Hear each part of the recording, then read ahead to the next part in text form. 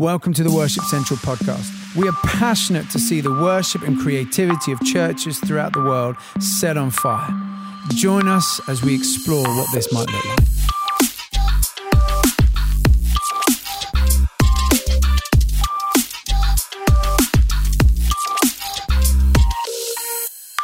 We wish you a Merry Christmas. We wish you a Merry Christmas. We wish you a Merry Christmas and a Happy New Year.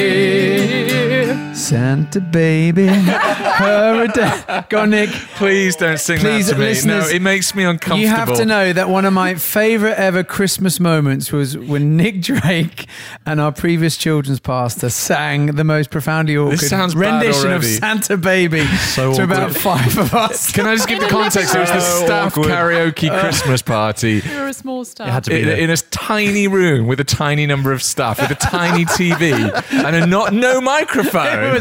It was truly awful. It was uncomfortable. Anyway, welcome to Happy the Christmas edition of the December. Worship Central podcast. It is December. Christmas is upon us. Yeah. We are wearing Santa Claus hats. Enough said about that. We have a great podcast lined up. We've got a live chat. We've got the bridge. But first, guys, we've got a Christmas special game called Carol Alphabet.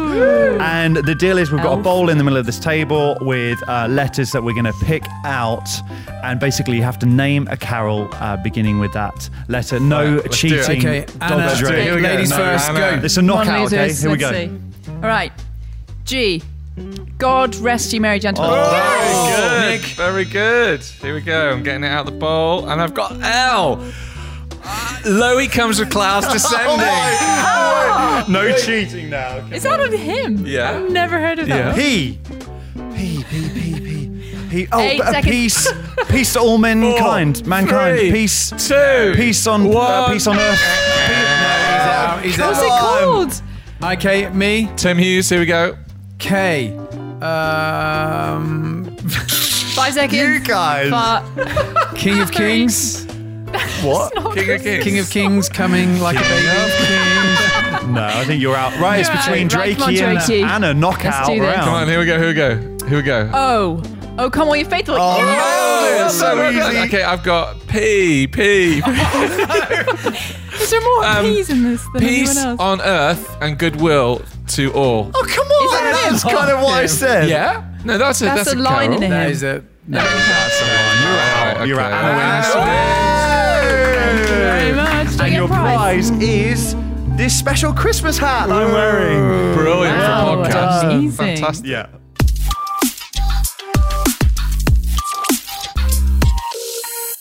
Well, enough of that. Let's head straight into the live chat with Reverend Dr. Nicholas Drake. Thank you very much, Tim. Reverend Tim. So we thought it'd be helpful just diving into a little bit of understanding what this season of Advent as well is about, which helps set up the celebration of Christmas. And Advent is this word meaning like arrival or waiting for arrival. You know, if you think of like everyone outside, like the first release of a film, like the red carpet, Leicester Square, like that waiting and anticipation of the main star arriving is kind of a picture image of this season of awaiting, and obviously we're not literally waiting for Jesus to be born because he's been born, and so we're waiting to celebrate afresh the advent of God in human flesh in our world, and how that changes everything for everyone.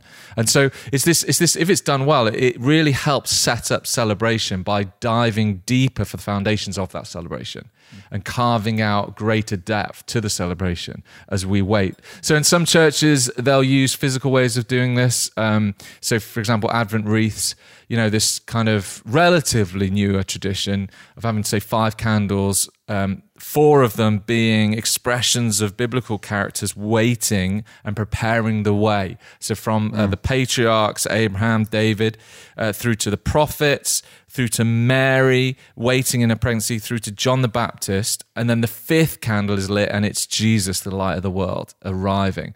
And I love that because it helps, especially for younger, children and everything as well. It helps just get this sense of anticipation, like an Advent calendar does in our homes, of waiting and waiting and waiting for something incredible to come at the end, which is Jesus. And obviously as well with Advent, one of the themes is anticipation of Jesus' return, the second coming. Why is that really exciting? Well,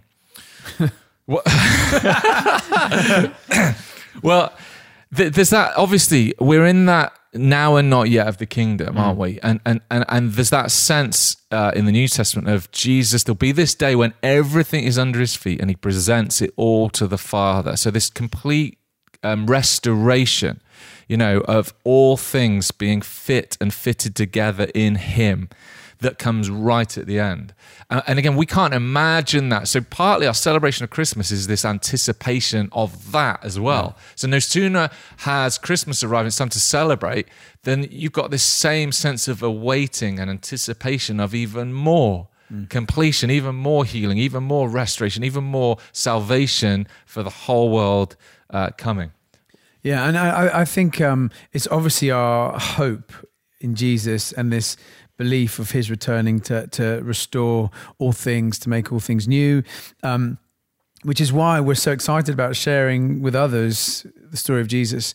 I think Christmas, undoubtedly in the church, is the easiest invite you could ever have to invite your friends, come to a carol service. It's particularly in the UK, part of our sort of traditions, you go to a carol service.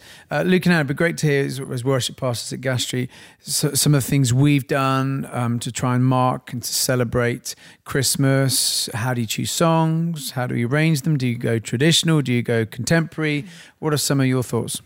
Yeah, so I suppose as worship pastors, we're just really thinking this is an incredible opportunity. The church is going to be full, everyone loves a carol. So let's just go big. But also the unique opportunity that we have is to depict this earthy, human, crazy story of God becoming a baby. I mean, and if we can capture the authenticity of that, that's really what connects with people's hearts, as well as being unapologetic about going big on celebration and the ecstaticness of Christmas and the anticipation that we were talking about. So what we try and do, a couple of things, we have these performance items, and again, we kind of do these really excellently. We get artists, local artists who we know, and get them to perform some pieces, maybe songs that they've written, or doing covers of something that, again, really depict that earthiness Christmas story. So you're drawn in as a listener, but also really moved by this incredible story. But also then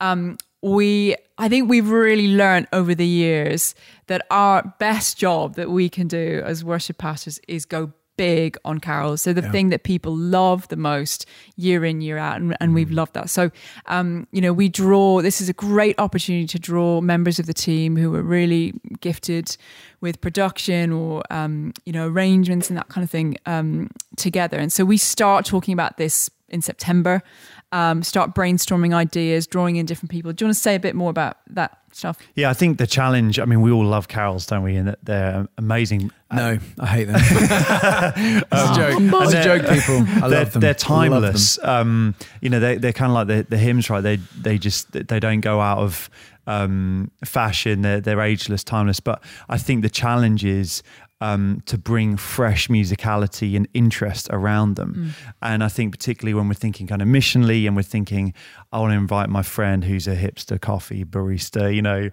I want him or her to come in. Exactly. Thank you. To come in and sort of be wowed. I want to present Jesus in a way in which really excites. Not that we kind of need to kind of zhuzh it up or anything, but I think just that thing of we're excited about this season more than Christmas hats and presents and all the materialistic stuff. We're excited about presenting Jesus in all his glory. And I think that's why we go to the extra length, the extra mile in terms of preparation and putting some exciting sounds and parts around these hymns, these carols.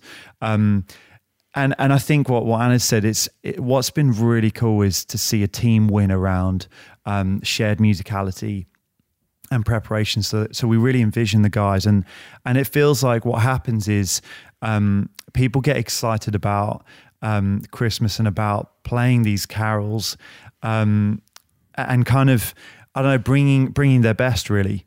And And so we love it. This is like a super exciting season for us. Can I ask, practically, how does that all work? When do you start preparing? Yeah. Is it like the day before? Nope. No, I mean, as early as possible. So, we began a couple of months ago thinking through song lists. So, we have planning meetings in terms of the whole gathering. What's it going to look like? How many spoken pieces are we going to have? How many items are we going to have? What's the flow of the gathering? How's the lighting going to feel when people walk in the room? I think it's that whole thing of when we invite guests, we're trying to help them enter into this narrative in the best way possible. And people liken it to when you invite a guest around for dinner or whatever. You want to make it just feel so special. And I think really the heart of it is worship, right? The heart of it is that we want to worship Jesus. We want to lead people to encounter.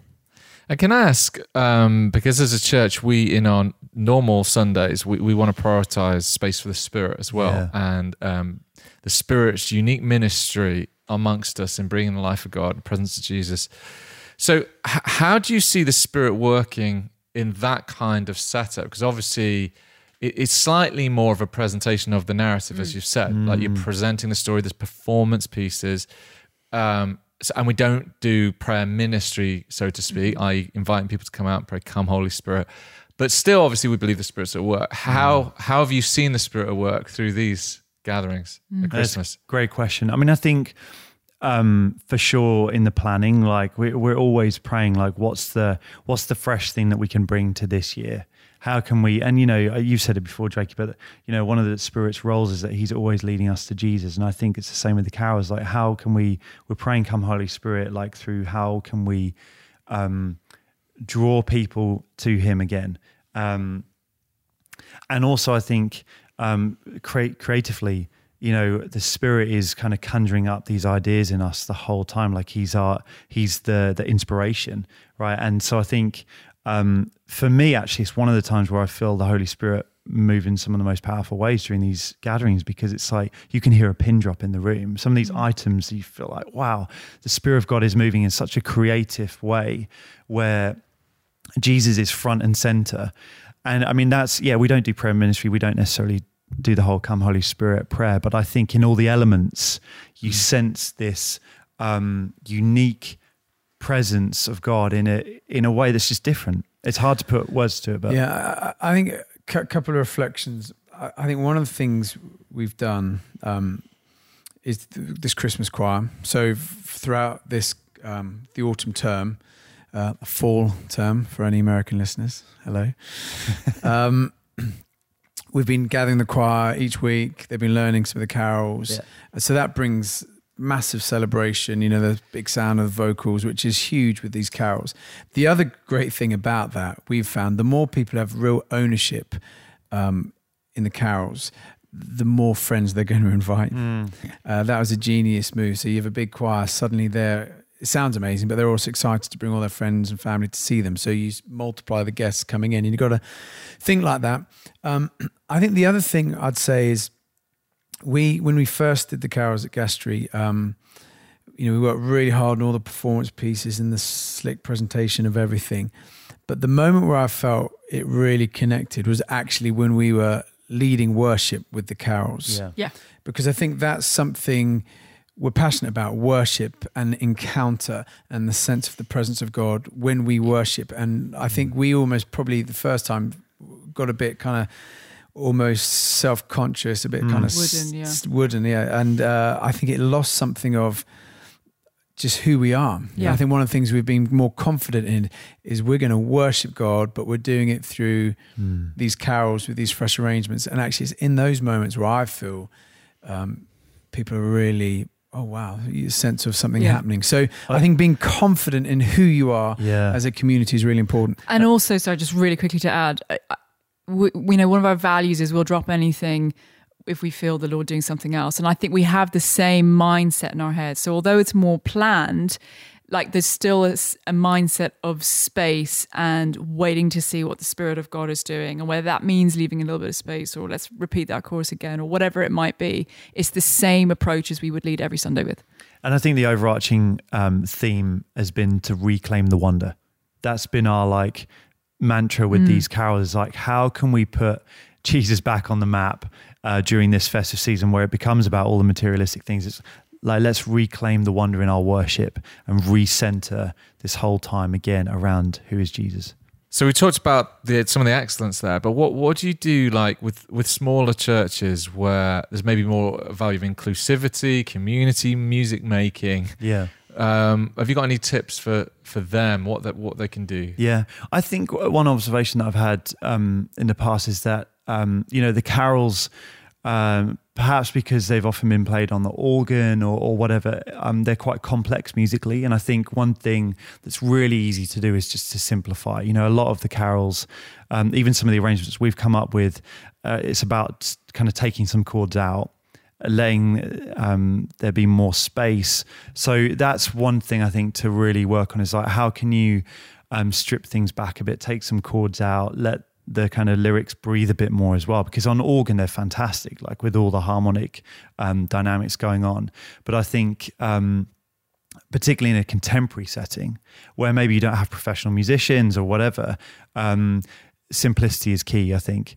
But then also I think rehearsing is key. For us, we've done so much rehearsing in this season to get ready, and I think there's an opportunity to involve the different musicians in your team. Like, how can we make this carol like, Silent Night? We've done this very simple arrangement where we're kind of just vamping around for a while, and we just try and come up with a very simple hook. It might be a keyboard part that just a fresh intro that makes the song stand out again, rather than just sort of bashing through a few chords. It's trying to, again, just find little ways of making something sparkle again. And it really doesn't have to be complicated. Like, yes, for us, we've gone, like, we're using some backing tracks, and we've tried to put some produced elements in, but also there's those times where you want a carol just to speak for itself. They've got incredible lyrics, and it's about simplifying to let the lyrical narrative really breathe in the room and invite people into that narrative. Yeah, and one of the things we also do alongside our carol services, or singing or dancing, is an acoustic carols. And actually they've been really powerful, and people love those because, again, when it's all stripped back, that sense of community and singing these age-old hymns are so powerful. Carols are so powerful. Can be really special. So again, it's just thinking about, okay, what's the approach you want to take and how to do that well. Hey, so this is one carol that we've kind of revamped, reharmonized, and we want to put it out there for you guys as a resource if you want to kind of steal it for your carols, and kind of use the chord chart that we'll put up on worshipcentral.org/podcast. And we really hope this is like a fun takeaway for you guys. Angels from the Realms of Glory with the Glory in Highest tag. Glory in the highest. Glory in the highest, glory to our God. We sing glory, glory in the highest, glory in the highest, glory to our God.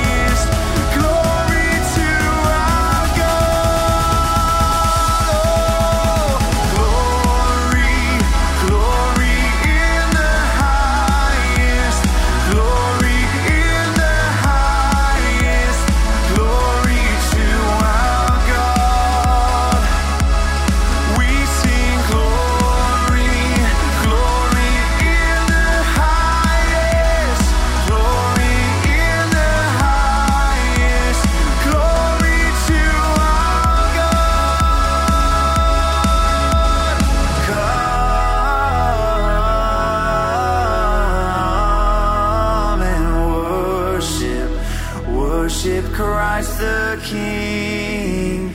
Come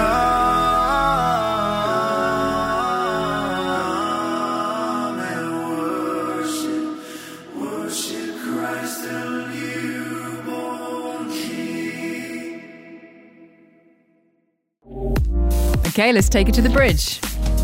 A few years ago, I actually worked on a Christmas album, and it was really, really good fun. And I think ended up writing about 3 or 4 songs on this album, and just channeling all of that kind of creative energy and songwriting experience into really focused writing, trying to write a Christmas song. We obviously weren't writing at Christmas time. It was kind of months before. So I want to encourage you to be thinking about that. Maybe this could be for next year.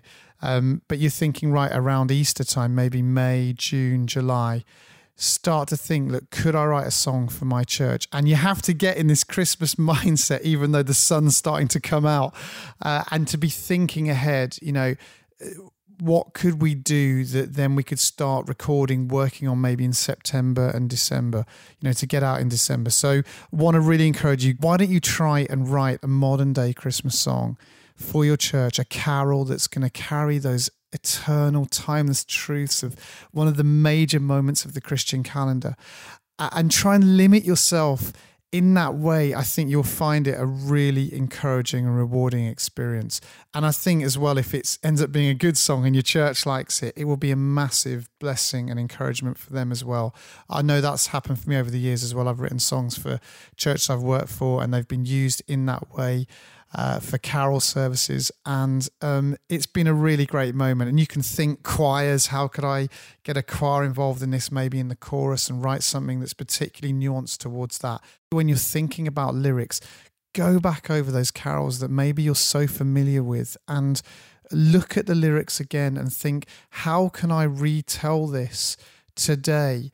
And make this story really accessible and relevant for people. It's an enormous challenge as a lyric writer, but I think it's something that you'll only become a better songwriter by trying to think about that. So I remember writing a song quite a while ago for a church that was a sort of modern day carol, and I was using the phrase, so the story goes. That was just this little phrase I was throwing in that was kind of a songwriting kind of moment to be able to say, this happened, so the story goes. This happened, so the story goes. The Holy Savior, he came to earth. And it's finding those ways of just retelling that story that's timeless and wonderful and beautiful. Give it a go. You will love doing it. One of the best things we do as Worship Central is a thing called The Week, which is happening June the 21st to the 25th in Birmingham 2020. We have already confirmed Jonathan Helser, who's going to be coming to teach and lead worship. We've got all of the team, other guests, which we'll be announcing soon. But it's for worship leaders, worship pastors. Come and spend a week with us as we hang out, worship together, chat, get great input. It's an amazing, amazing thing. Go to the website, book on, come and join us. Hey, so that was our Christmas episode. We can't wait to see you in 2020, where we will see things more clearly and have greater levels of faith. Do I hear some glory? Hallelujah, glory, praise Him. Full of anticipation. So, see you next time. Happy New Year.